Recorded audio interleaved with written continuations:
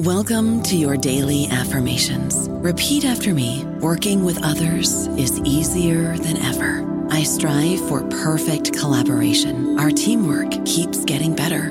Yeah, affirmations are great, but Monday.com can really get you the teamwork you desire. Work together easily and share files, updates, data, and just about anything you want all in one platform. Affirm yes to start, or tap the banner to go to Monday.com. With the Lucky Land Slots, you can get lucky just about anywhere. This is your captain speaking. We've got clear runway and the weather's fine, but we're just going to circle up here a while and get lucky. No, nothing like that. It's just these cash prizes add up quick. So I suggest you sit back, keep your tray table upright, and start getting lucky. Play for free at LuckyLandSlots.com. Are you feeling lucky? No purchase necessary. Void where prohibited by law. 18+ terms and conditions apply. See website for details. Hello, everybody. This is Marshall Poe. I'm the editor of the New Books Network, and I'd like to tell you that we have a new and improved website. It has 2 new features that we think you'll love. One of them is a vastly improved search engine, so that when you type in keywords, you'll get a bunch of episodes really quick. The other is the ability to create a listener account. And in that listener account, you can save episodes for later listening. So you can create a kind of listening list. We think these features are neat and we think you'll enjoy them. Please visit the site today. Welcome to the New Books Network. Hello everyone, and welcome to Ethnographic Marginalia, a special series on the New Books Network. I'm Sneha Navarapu. And I'm Alex Diamond. And we are the hosts of this special series. Ethnographic Marginalia brings together a set of conversations around ethnographic practice. In each episode, we will converse with an ethnographer about their research design, process, and fieldwork experiences. This special series centers the dilemmas, tribulations, mistakes, and pleasures that go into doing ethnographic research. We hope to use the conversations that transpire on this podcast as an opportunity to build community amongst ethnographers in various disciplines. Towards this end, we also have a website where we publish field notes, ethnographic essays, photo essays, and methodological reflections. Please visit our website, Ethnographic Marginalia, at www.ethnomarginalia.com to know more about how you can publish with us. We really look forward to hearing from you. Before we proceed with this episode, we'd also like to thank our sponsors, the Ethnography Incubator at the University of Chicago, and the Lozano Long Institute for Latin American Studies at the University of Texas at Austin. And on that note, let's begin. I'm excited to be joined today by Dr. Leslie McColeman, a postdoctoral scholar in sociology at The Ohio State University. Leslie researches urban crime and policing in Latin American countries like Argentina, Honduras, and Uruguay, with a specific focus on the impacts of participatory development projects on fear of crime in gang-affected neighborhoods, the factors that shape public evaluations of police use of force, and finally, the ways in which police reform can simultaneously enhance and erode police legitimacy in contexts of extreme socio-spatial inequality. Leslie, aside from your very interesting research, I also want to mention at the top that we first met at a Sociology of Development conference at Notre Dame about 1.5 years ago, which was before COVID, and arguably less importantly, before ethnographic marginalia.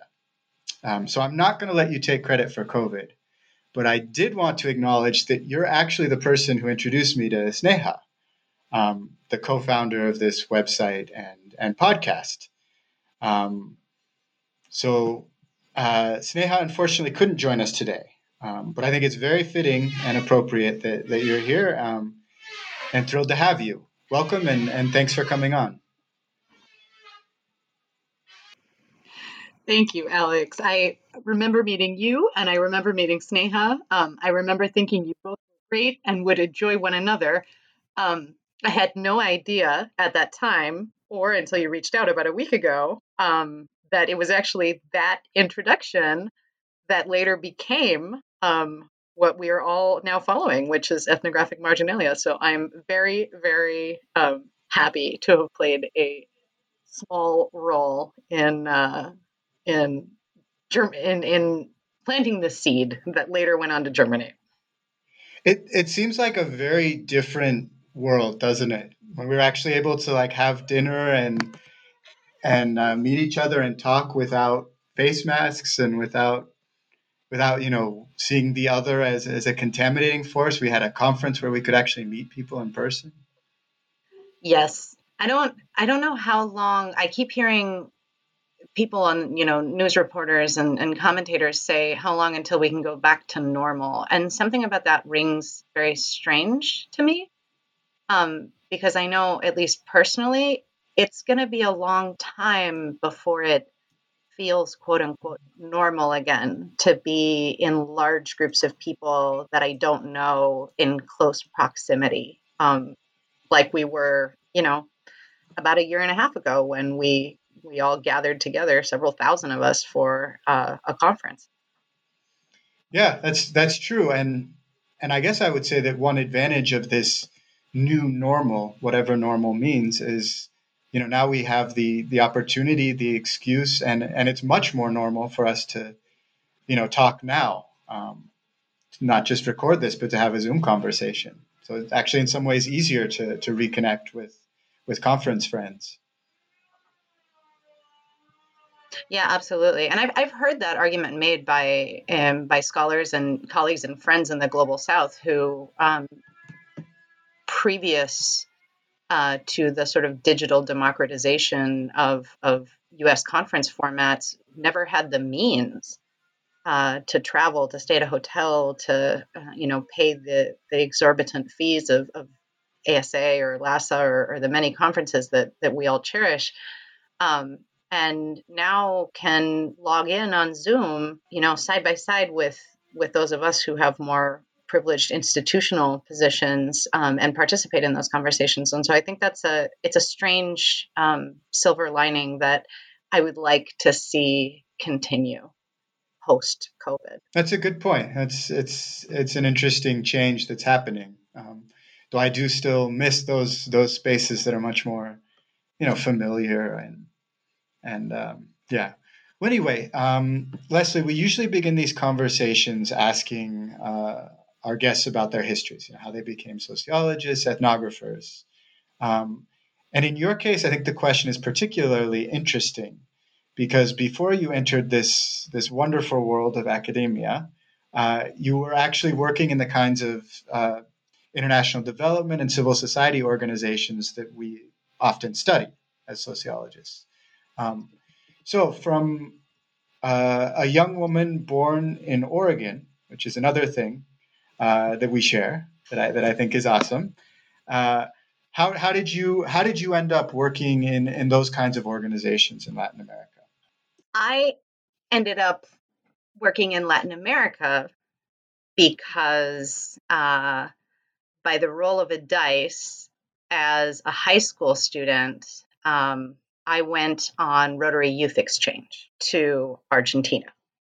And that, for me and for many of the youth exchange students who I knew then and have come to know, in the 25 years following, it really is a pivotal life change. And it was like being an ethnographer at age 16, because you get on a plane and you get dropped in a small town, medium-sized town, somewhere in the world. And that somewhere in the world was, a fairly rural agricultural community in central Argentina for me. But, for my friends, it could have been any country, and was, they were scattered around the globe. That was my first ethnography, right? That's how I ended up. If I have to trace where did ethnography start, it was when I was a youth exchange student, 16 years old, trying to figure out what was going on around me. And it was not just what people were saying. It was just an accident that you ended up in Argentina? By and large, yeah. I had no prior connections to Argentina. I didn't really know where it was. I knew they spoke Spanish, and between Argentina and Brazil, where they spoke Portuguese, it seemed like a strategic decision, as strategic as any 15-year-old is, to learn Spanish, not Portuguese. And it was farther away than Mexico. Well, you had some understanding of where it was, at least. So what? Yeah. So from this exchange program, how do you actually end up working in organizations? And I think it wasn't just Argentina actually, but all throughout Latin America. Yeah, yeah. So that's where I need to draw the two things together, right? So where did I, that's what made me love ethnography, was experiencing it as a young person, as a teenager, and then in terms of my actual like professional trajectory, which was very much always focused on Latin America. When I was in college, my first academic love was archaeology. I was an anthropology major, and I wanted to, study past civilizations and excavate, on dig sites and study material culture and the things that past communities had left behind, for us to interpret and make sense of and disentangle those social realities that left no written record. But as I discovered, in parallel with my early passion for social justice, there just aren't a lot of archaeologists who work with living people today. They do exist, but they're few and far between. And to continue with archaeology would have been an entirely different pathway that strayed too far from this youthful desire to change the world for the better, specifically for the Latin American communities that I had come into contact with as a teenager and gotten to know more and more throughout my college years through work with social justice organizations and human rights groups. So, I finished college, and at that point, I have a degree in hand in anthropology, which archaeology is one branch of anthropology. But later in my undergraduate, I started to move more towards cultural anthropology, and I set off to tackle global injustice in Latin America. And as you can imagine, that's a big mandate, and I utterly failed. But along the way, I found a foothold in civil society organizations, and specifically working with a development organization in Panama that was sort of at the intersection of rural development and education. Had some experiences in Ecuador, and eventually ended up coming back around to say, no, I think if I'm going to make a difference in the world, I need this thing called a master's degree. And since my previous work had been in anthropology, which is tends to be very localized, very community oriented, the research that I had done was very much focused in a single place with a single group of people in a rural hamlet in the mountains of Ecuador. I thought, no, I'm going to go in the other direction. I'm going to learn about the global forces that shape the realities of these Latin American communities that I've come to know and come to care about. So I'm going to study international relations, because that's where the levers of power are, and it's all about policymakers and politicians and global economic elites making decisions that trickle down. So I ended up with a master's degree in international relations, and quickly figured out that the unitary nation state is not a very convincing, unit of analysis. States aren't these, smart unitary actors that make decisions and follow through with them. There's a lot more going on inside any given state. And there's a lot more than the international arena. Specifically, there's a lot of power struggles at the domestic level, right?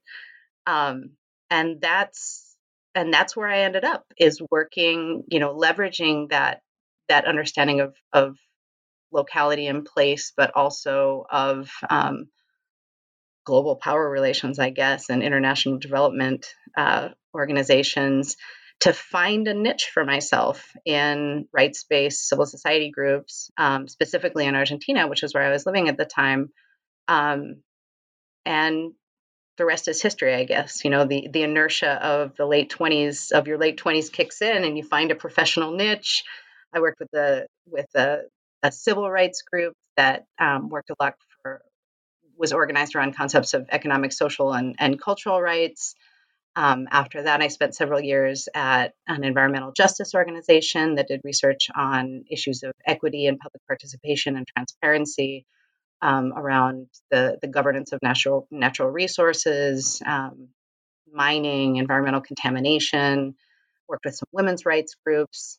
And basically just spent several years, many years, 5, 6, on the ground being a co-equal participant in local civil society organizations who were advocating for change on a day-to-day basis. Now, the way you talk about this makes it sound like an amazing experience and also very fulfilling. So I guess the question is, why make the switch to academia? Why study a PhD in sociology? Yeah, it was very fulfilling in many ways, and there's a reason that I still harbor great love and great respect. I think more than anything for the work that professionals and grassroots activists do every single day to make the world that they live in better. And I know that sounds kind of corny, but I'm trying to make it sufficiently inclusive to cover, sort of the lawyers and the very well educated urban elites with whom I worked, and the many other types of organizations that just pick at problems every single day, and try to incrementally improve things. That's all true. At the same time, actually working in that context can be maddening.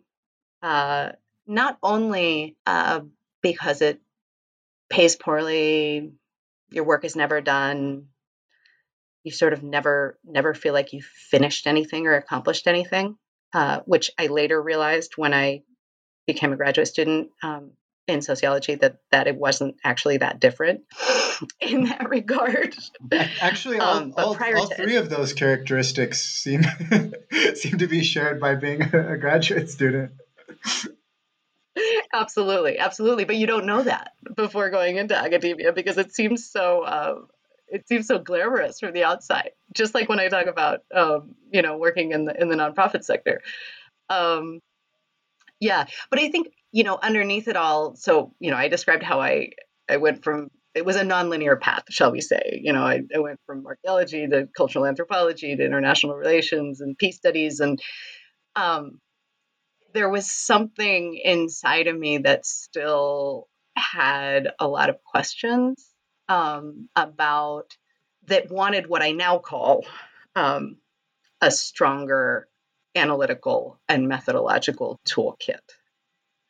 I can say those words because I'm on the other side, right, of a PhD program. But going into it, I wasn't quite sure what it is that I wanted, or at least I couldn't say it in those words. But it was a better understanding, a more systematic understanding of these phenomena that the organizations that I worked with dealt with every single day.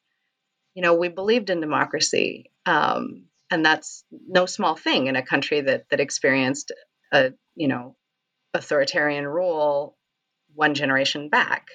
To say that you believe in democracy and that you want to build, better structures of governance and have more, transparency and power sharing and eliminate systemic corruption. It's a day-to-day reality, but those are big ideas. And how do you actually do that? We were trying, but were we really going about it in the right way? Was this the only path?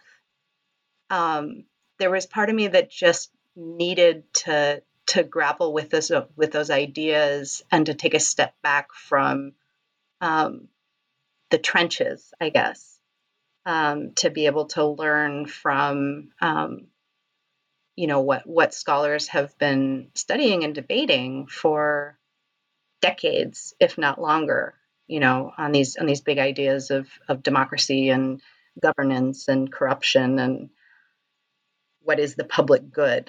So that's what the PhD program was for me. It was a chance to engage with that cumulative knowledge base that's been accruing for decades, and to be able to try to make sense of it and perhaps add some small piece of knowledge that advances academia, but that also advances what I know to be a very long and very arduous struggle. Now, once you took that step back, I'm assuming that even though you were out of that world, that your experiences in the trenches must have been very influential, must have been a big influence on your research, right? Yeah. As I'm sure, I have a unique path, perhaps, as compared to some academics, but everybody has a unique path. And I think it's worth recognizing that all of us bring to the academic table, if you will, or, to all research is personal, right? Is that the anecdote? Or all research is me search to some degree. We all bring with us the unique insights that our previous experiences have afforded us. In my case, I think there's upsides and downsides. I guess, have some insights about how things play out on the ground. And I have a good anecdote of this, which I actually feel kind of bad about, but it's very telling. So my first year of the PhD program at Notre Dame, in one of my classes, we read an article about, I can't remember the author's name, I probably should know, about transnational feminism and local sort of power translations, I believe she called them, of Brazilian women's groups who were negotiating on the one hand with more elite NGOs in the capital city, and in turn with these international donors who, under the mandate of UN Women and advancing women's rights, were giving them money to develop different types of programs in rural Brazil. And she had this amazing, very systematic, very ethnographic, walking you through what those power negotiations looked like at every instance, and the agency of different groups, but also the constraints. So like a very, very sociological perspective. And I got to the end and I was like, no shit, everybody knows this. And that's where I think my personal background or my particular path is evident, because that's not no shit. And sorry if I shouldn't swear on the podcast, but those are my exact thoughts at that moment. We're swear words friendly on this podcast.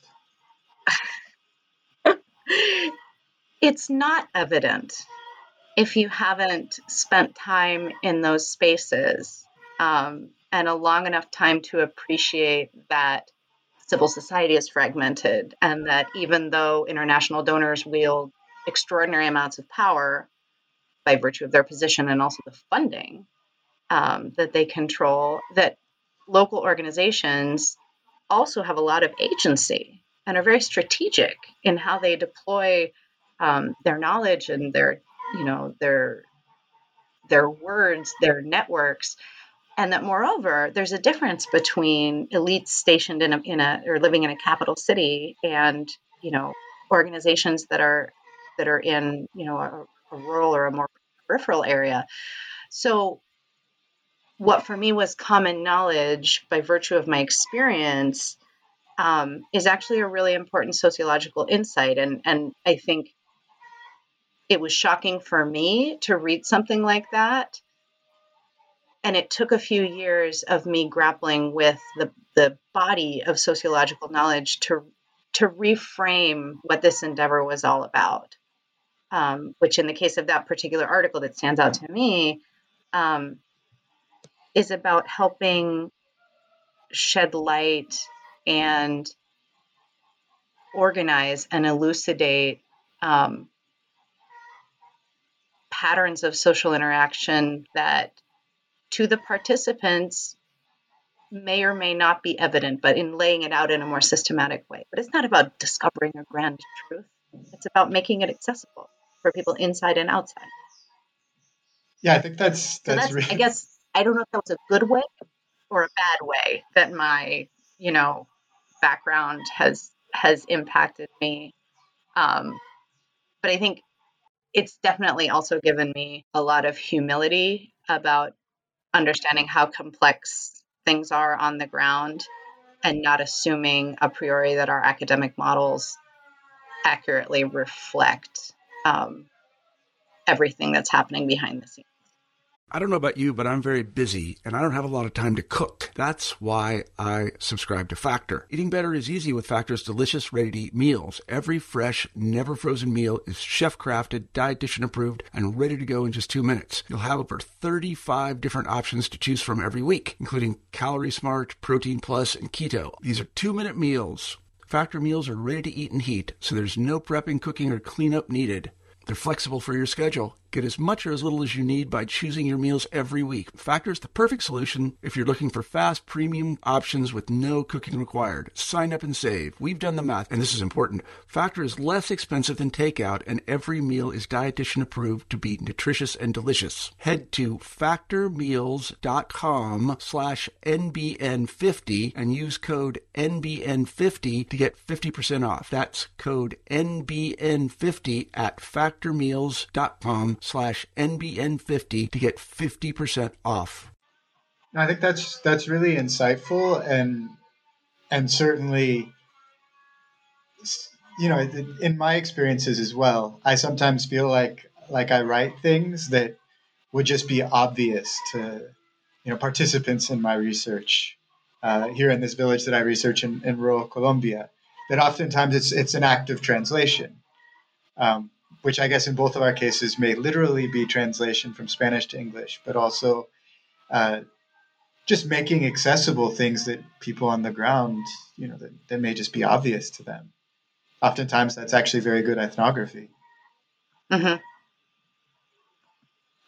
So maybe we can move to your research, and specifically your dissertation on police reform in Buenos Aires. So one thing that I think is really interesting that jumped out to me from this project, which is wonderfully insightful, is that it draws together a lot of different perspectives.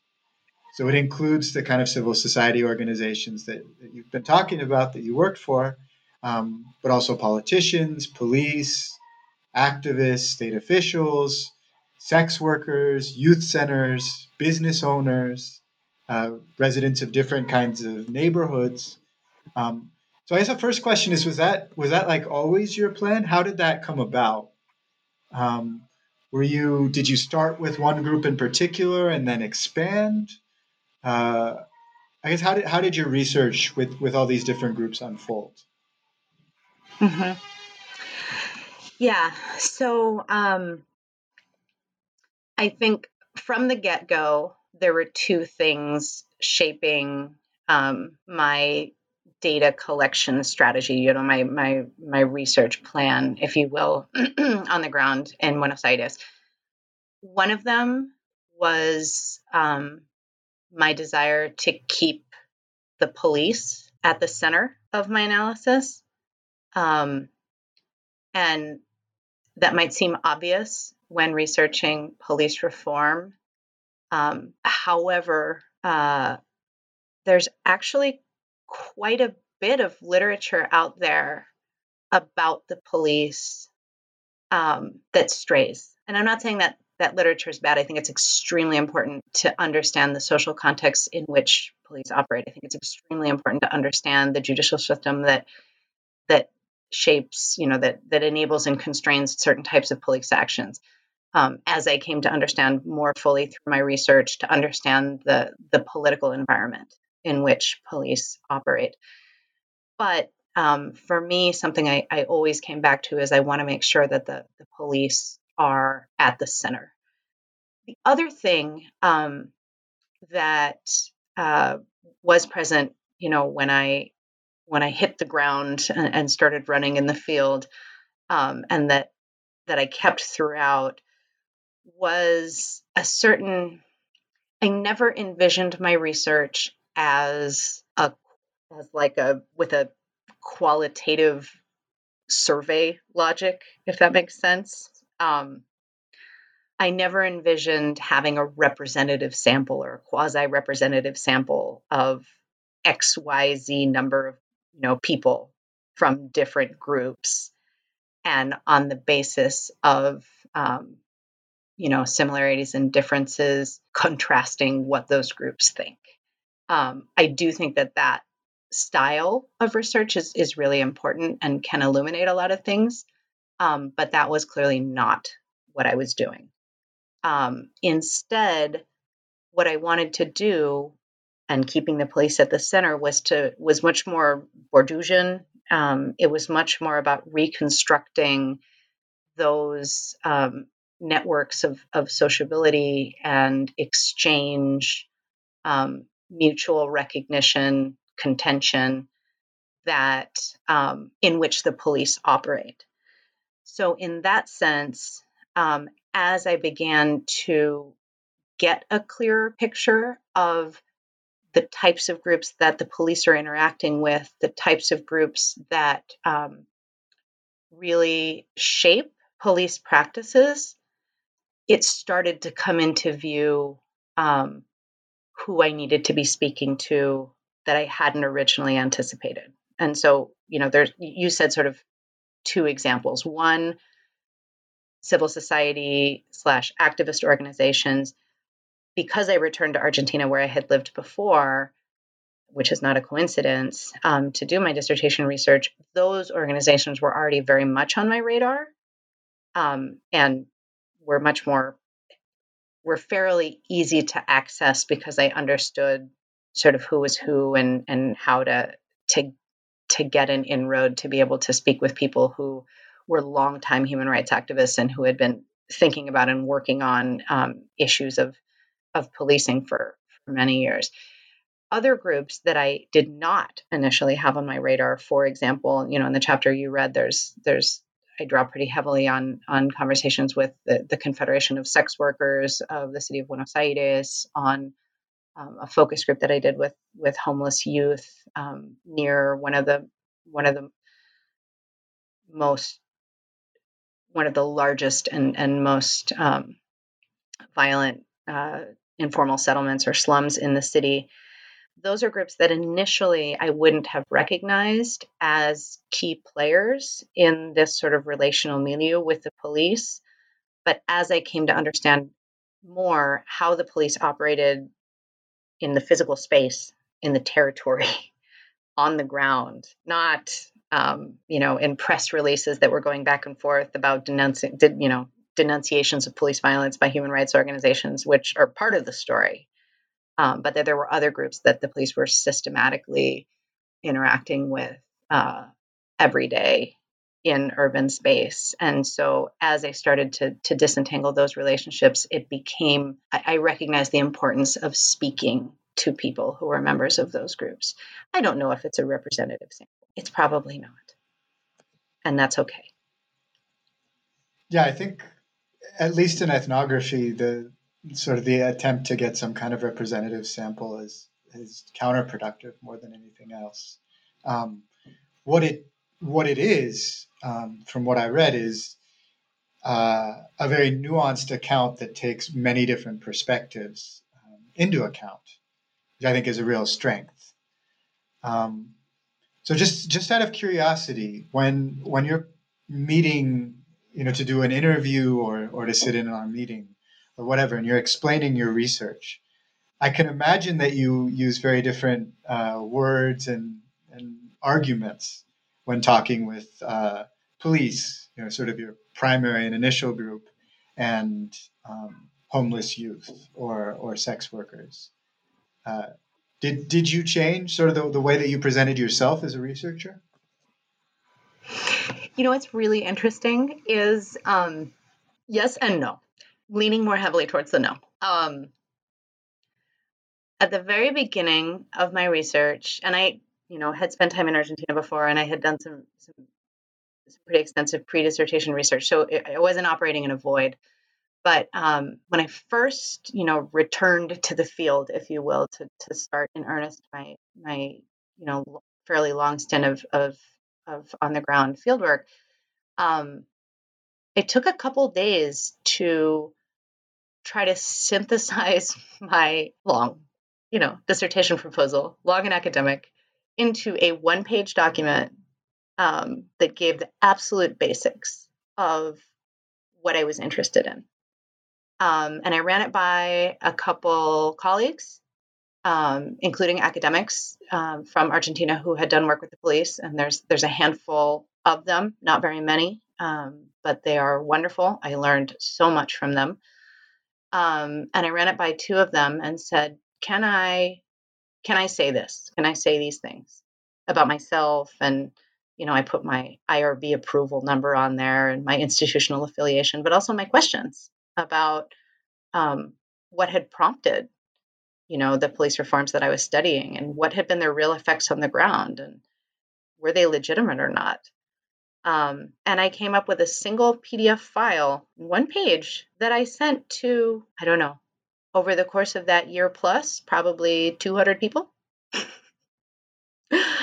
And I would print it, and I would give people a copy, including the focus group with homeless youth, the Minister of Security, members of very, very different,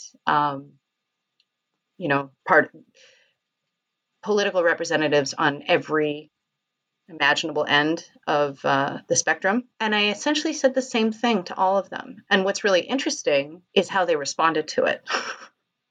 I can imagine different. I can imagine they might have responded very differently. What were the differences? This merits its own paper, which I hope I can write someday. But I'd like to systematically go back through my field notes and more closely examine that moment of encounter when I was, presenting myself or presenting my research, which sometimes was via email, sometimes it was via telephone, sometimes it was in person. Usually it was a combination of all those things. And people were responding because I got everything from, oh, you're an American, so you understand that the police in this country have no authority. Because in the United States, people respect the police. Clearly. You don't mess around with them because otherwise they'll shoot you. Oh, yeah. I heard that too. Oh, well, you're American, so you can't possibly understand the depth of pain that collectively we still remember from the police torturing and disappearing people, including, my uncle, my grandfather, my friends, older brother, the police themselves. Reading my one-page memo on why an American, PhD student in sociology would be interested in police reform in Argentina, and them saying, this is so important because the politicians are making all these decisions about the police, but nobody's accounting for the things that we know because we do this every day. Just the variety of reactions that I got and people responding, saying something about themselves and how they viewed the issues in response to this purposely fairly neutral presentation of my interest in the topic was really fascinating. That is really, really interesting in thinking about, the ethnographer and an interviewer as, your own identity as productive of data in terms of how people are responding to you. So speaking of identity, as well as an American, you are a woman. And that's, thinking of entering such masculine spaces like policing. Um, I'm curious how you think your gender shaped your fieldwork, and how your participants related to you. Maybe not just policing. I can imagine that it was definitely a factor in terms of other groups you interacted with. Yeah. I mean, gender is one of those things that we carry with us, right? It's a master identity. I think scholars of gender call it. That's difficult to hide upon interaction, and comes with all kinds of expectations about who we are, who we aren't, and what we're doing in that place. I had the unique experience of not just being female and white and 30-something, which are all identity markers that matter. But I was also pregnant at the time that I was doing my fieldwork. So at the beginning, that was not immediately evident, and towards the end, it was very evident. And obviously, that conditioned how people interacted with me. In the case of the women that I interacted with, I think it was a nice entree, because while not all of them had children, many of them had children, and had been pregnant at some point, and so it was sort of a natural conversation starter. Furthermore, in Argentina, there aren't as many taboos about asking somebody if they're pregnant and how far along they are, as there are in the U.S., which some people might call nosy or obnoxious. I thought it was quite endearing, but people were very forthcoming about, like, oh, how far along are you are, and what are you going to have, and when is he or she going to be born, and that was really nice point of connection, particularly with women, including many female police officers. And of course, many female politicians and activists and others with whom I interacted. With the men, and you're right that the police is a very male-dominated space. I think in some ways it was actually a little bit helpful. Helpful because I'll never know what went through their heads, the eternal bind that we face as sociologists.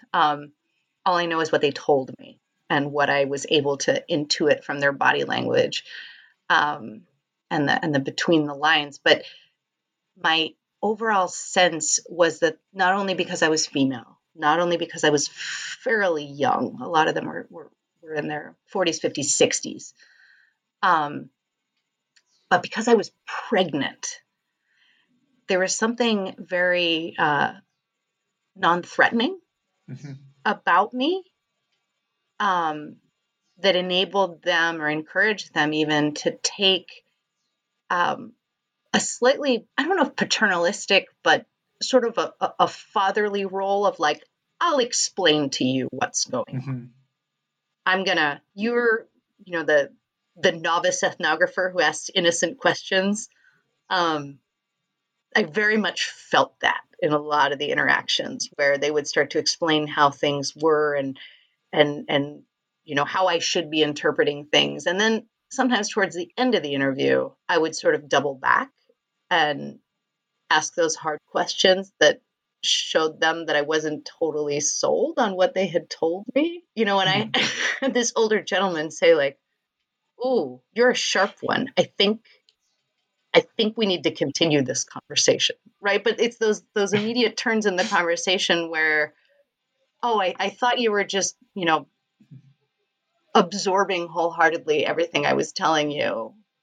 And then the pushback shows them that maybe not.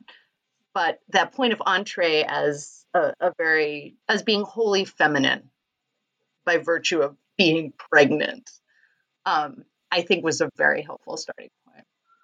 So they were condescending, but at the same time, it was maybe even an advantage in some ways for the data you were gathering. It sounds like. Yeah, I wouldn't use the word condescending, but because I tend to be quite, I don't know if forgiving is the right word, just trying to understand the viewpoint of the person who I'm engaging with, which is easier in some cases and harder in some cases. But I fully recognize that some of the police officers I spoke to come from such a different place than I do. And without getting into all the expectations about women, what women should do and shouldn't do and their role in society and in the home, which I do not share by and large. But nonetheless, I want to acknowledge that they come to the table with that previous experience. And so maybe not condescending, but certainly an unequal treatment or viewing me as an other, not as a peer, and certainly not as a threat. That makes a lot of sense. Speaking of those expectations, it occurs to me that within sociology and within ethnography, there are also, specifically within ethnography, I would say there's also a certain set of expectations that, a pregnant ethnographer disrupts to some extent. But actually, you also already had one kid at the time that you began fieldwork, right? So when I talk about expectations, I think, we have sort of this image of the often male ethnographer off on their own or his own, in an exotic land. Some of this comes from sort of the history of anthropology and ethnographers going off to study quote unquote native peoples, right? Which is already a colonial offensive way of looking at it. But there's still sort of a sense of, ethnographers are biographically available. They don't have family ties that keep them from getting the native's point of view, or going and living in my case a Colombian rural village for more than a year. So I guess that's another way that gender shaped your fieldwork. But how do you think your fieldwork was affected by being a mom? Yeah, no, absolutely. Your insights are right on, and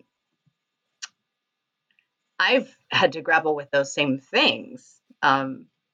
Trained in the grand tradition of anthropology as an undergraduate, it was all about the Malinowskian figures, and it never, at age, 8-20, when I was reading that stuff, it never occurred to me that, 15 years down the line, it might not be plausible to cart my husband and child, later 2 children, around to exotic locales, and functionally exist in the world. So yeah, it's definitely been a journey, and it is. I'm glad you raised the point. So I'll harken back a little bit to my previous response about being comfortable with yourself in the space. I did have an experience of doing ethnographic work in a similar to where you are now, in a rural locale in Ecuador, as I think I mentioned many, many years ago, where I was biographically available. And it was such a different experience. It was so many people in the community could not understand what a young white woman was doing alone in a village, asking a bunch of questions. And so in some ways, having come to occupy that social role of I'm a mother, I'm pregnant, I have to end this interview because I need to pick my older daughter up from daycare, normalized my presence and made me less strange in a lot of ways. And I think that in and of itself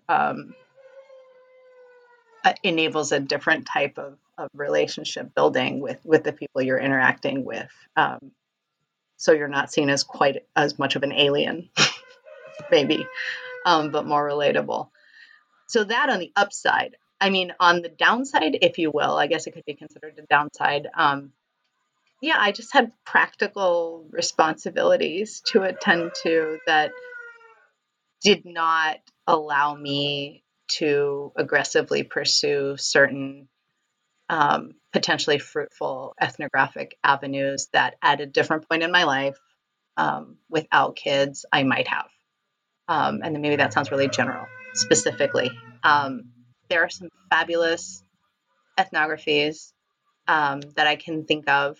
One about policing in Baltimore, and one about policing in Sao Paulo in Brazil, both of which were done by, to my knowledge, single, definitely men who were able to spend very, very long hours at the police station, not only speaking with police officers, but also observing their daily routines.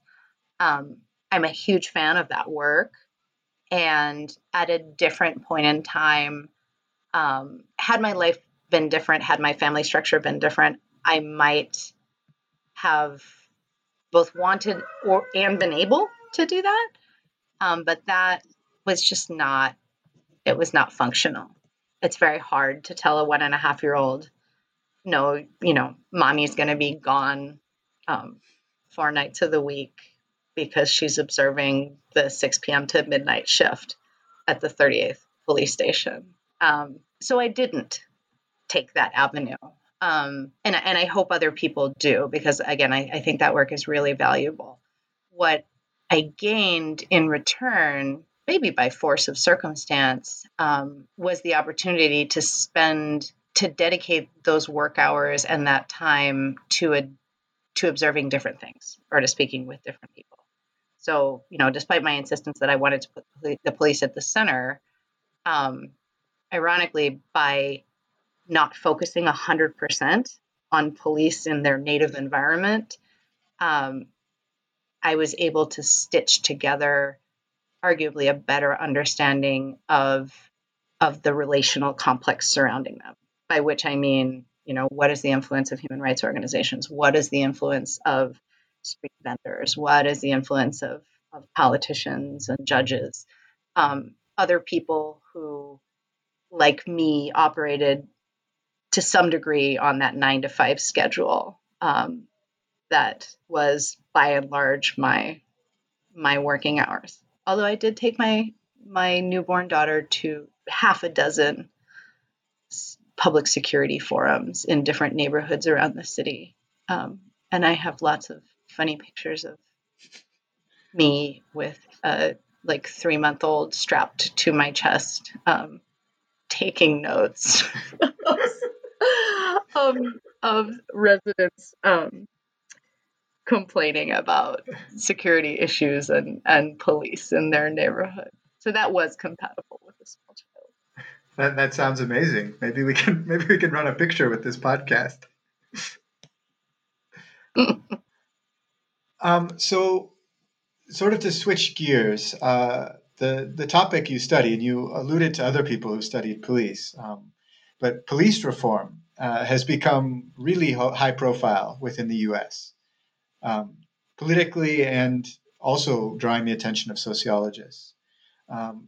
So I'm guessing, I'm not sure, but I'm guessing you probably get asked all the time what lessons your research on Argentina would have for the U.S. context.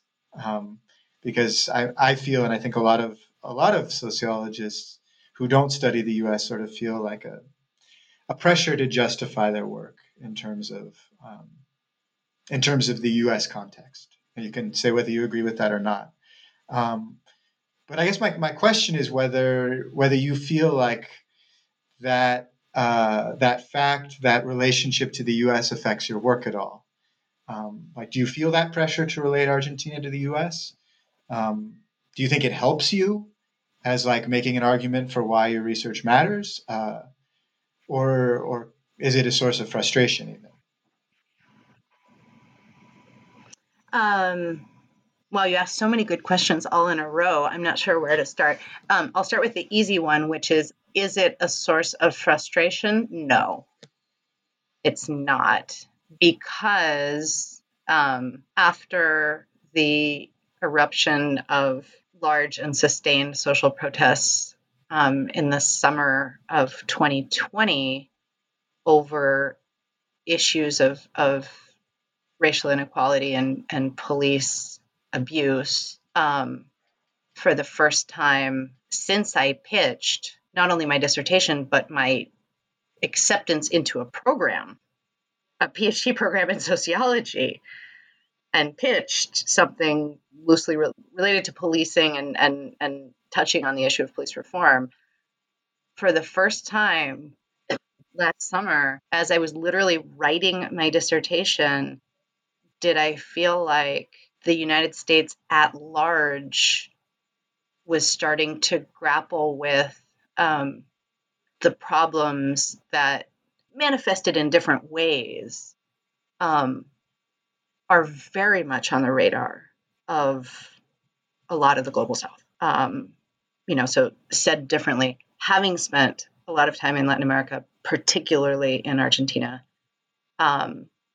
was what got me interested in policing, because there's this deep contradiction in police work that on the one hand needs to provide safety for people, and people, particularly the urban poor, absolutely demand the police because they are afraid, and rightfully so, of criminal victimization.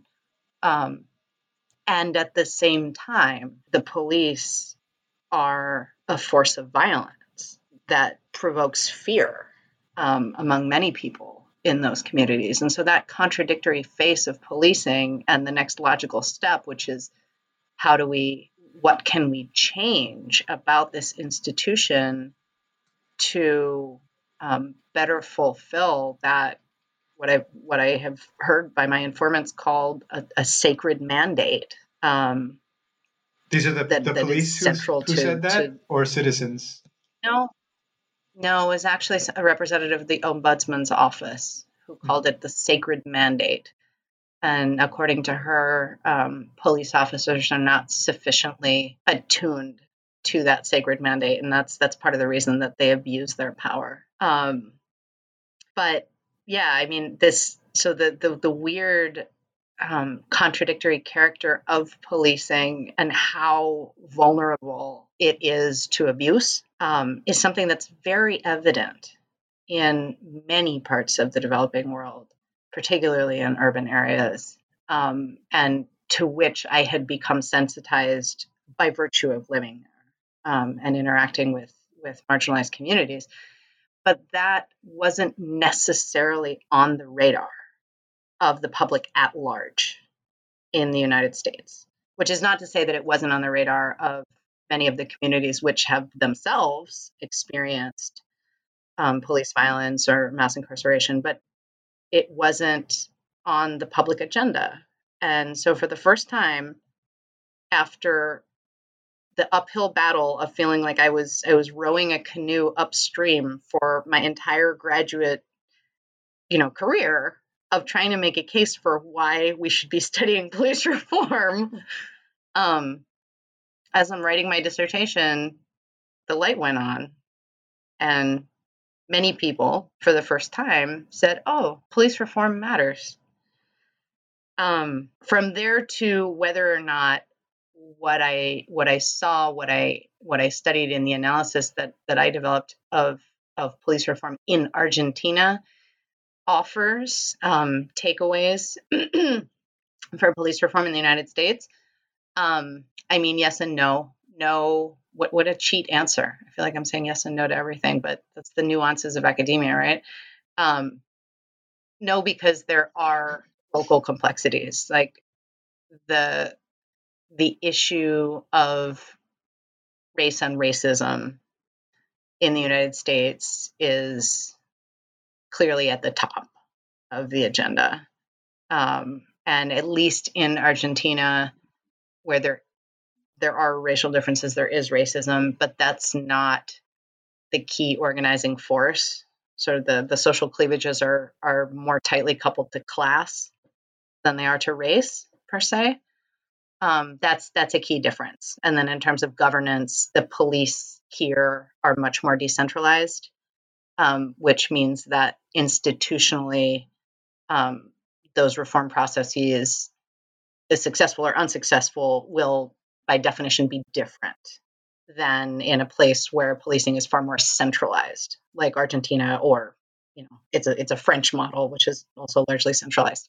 Argentina isn't totally unique, but the United States is different in that regard.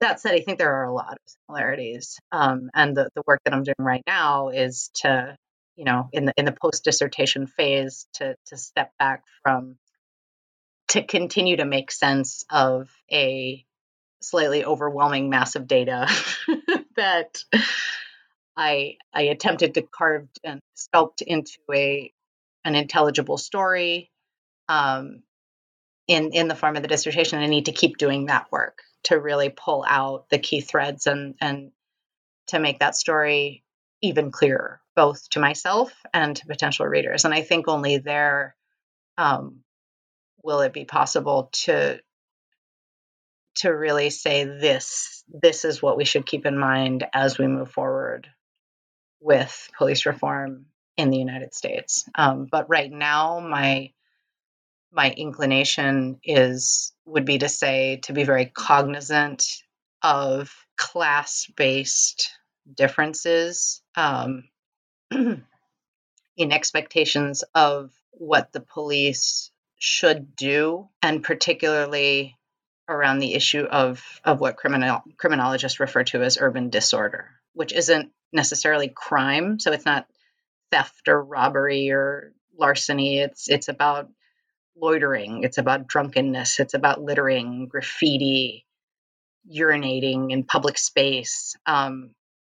What criminologists refer to as disorder is a lot of what the police do, is dealing with complaints about disorder. And sometimes those complaints escalate, or sometimes those police-citizen encounters escalate, and end up with very negative consequences. But what I was able to see in Argentina, where, changing police practices was very much on the table, was the difference in expectations between different social classes about what public space should look like and what should be allowed, really laid bare, where, to discuss the two extremes, and obviously a lot of people are in the middle, but in some of the extraordinarily wealthy neighborhoods, which have very low rates of crime, there was a huge outcry that the ability of the police to shuffle away homeless people, to arrest people who were informally selling on the street, to to take in prostitutes or sex workers, or arrest them on some sort of charge, limiting the police's ability to provide order in what they view as their safe space was very much resented.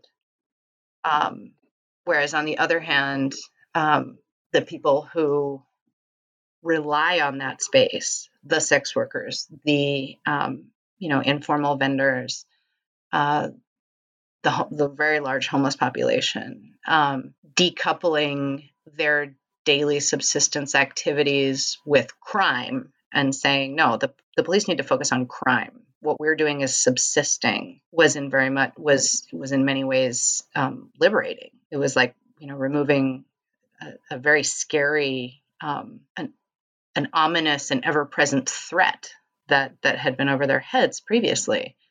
The police were in the middle of this, but this ended up being a very contentious debate that played out largely along class lines. So I think that takeaway is also relevant in the United States, given the extraordinary residential segregation that we have. Yeah. No, it sounds very relevant, and it's an important insight. I'm sure it applies to a lot of countries, in fact. So let me finish with an unfair question, because I know that you're still working on, writing up this fascinating research on police reform that you've shared with us. But just sort of as a last question, what's next? Do you have any ideas for your future research project? Yeah, so I never have a shortage of ideas, but it's all about pinning them down and figuring out which one has legs, right? Right now, I'm really excited to be starting a collaboration that looks like it will ramp up with an organization that's called Everyday Peace Indicators, EPI, which you may or may not have heard of, Alex, because they are doing a lot of work in Colombia. So this organization has a which is full of a bunch of sociologists and political scientists who, like us, are attuned to the importance of qualitative data gathering on the ground, but also want to be able to speak to policymakers and people who are thinking in more quantitative terms. Have developed this really awesome methodology for measuring peace, kind of the opposite of what I've been doing, which is focusing on measuring violence and measuring conflict. Their focus is on measuring peace and doing so in a way that is context specific and very much responsive to the lived realities on the ground for different communities in countries that have been affected by large scale violent conflict, like Colombia and like Sri Lanka.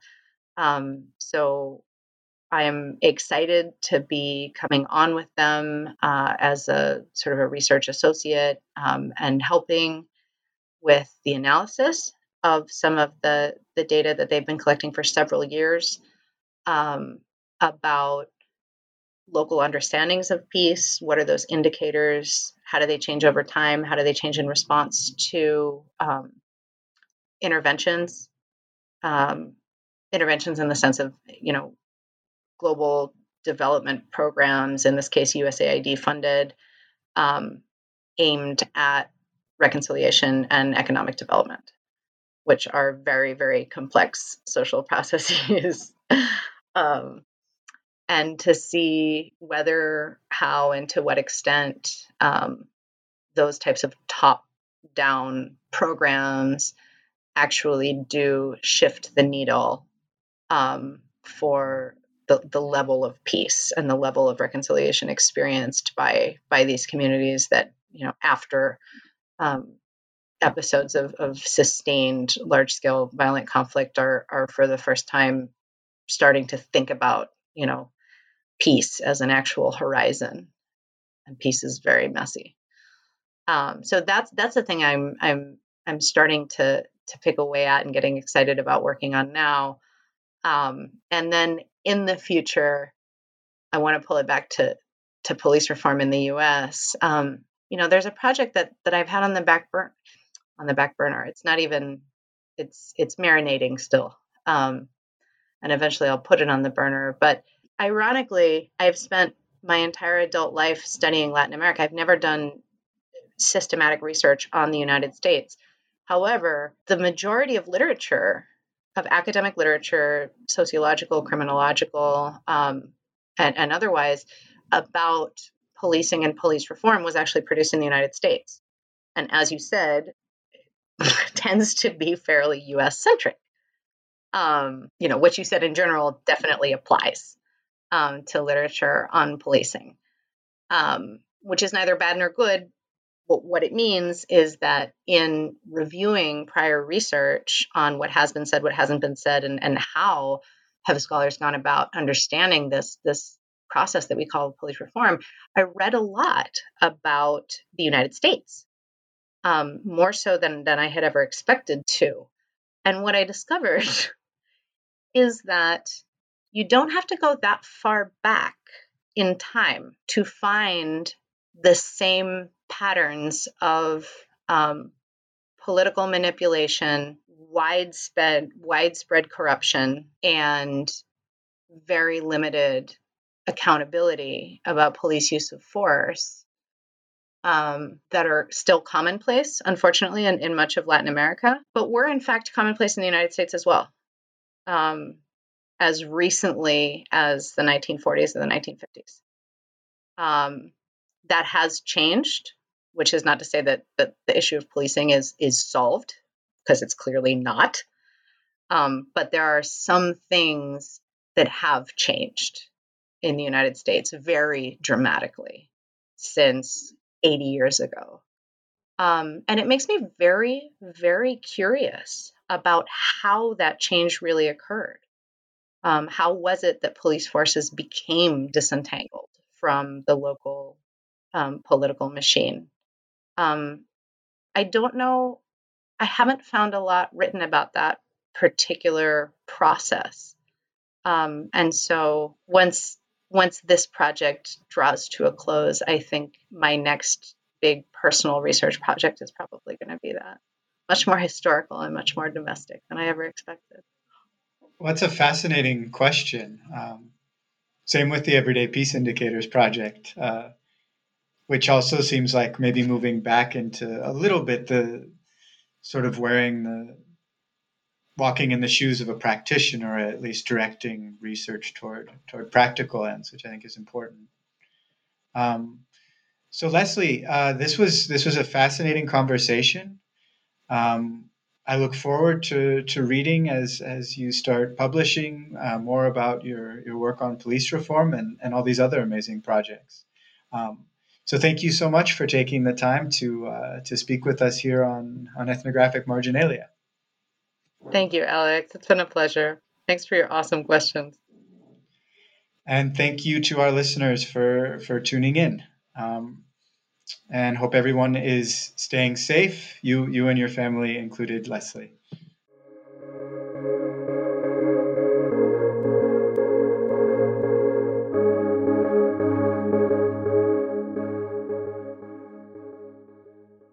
Lucky Land Casino, asking people, what's the weirdest place you've gotten lucky? Lucky? In line at the deli, I guess? Aha, in my dentist's office. More than once, actually. Do I have to say? Yes, you do. In the car before my kids' PTA meeting. Really? Yes. Excuse me, what's the weirdest place you've gotten lucky? I never win and tell. Well, there you have it. You can get lucky anywhere, playing at LuckyLandSlots.com. Play for free right now. Are you feeling lucky? No purchase necessary. Void where prohibited by law. 18+. Terms and conditions apply. See website for details.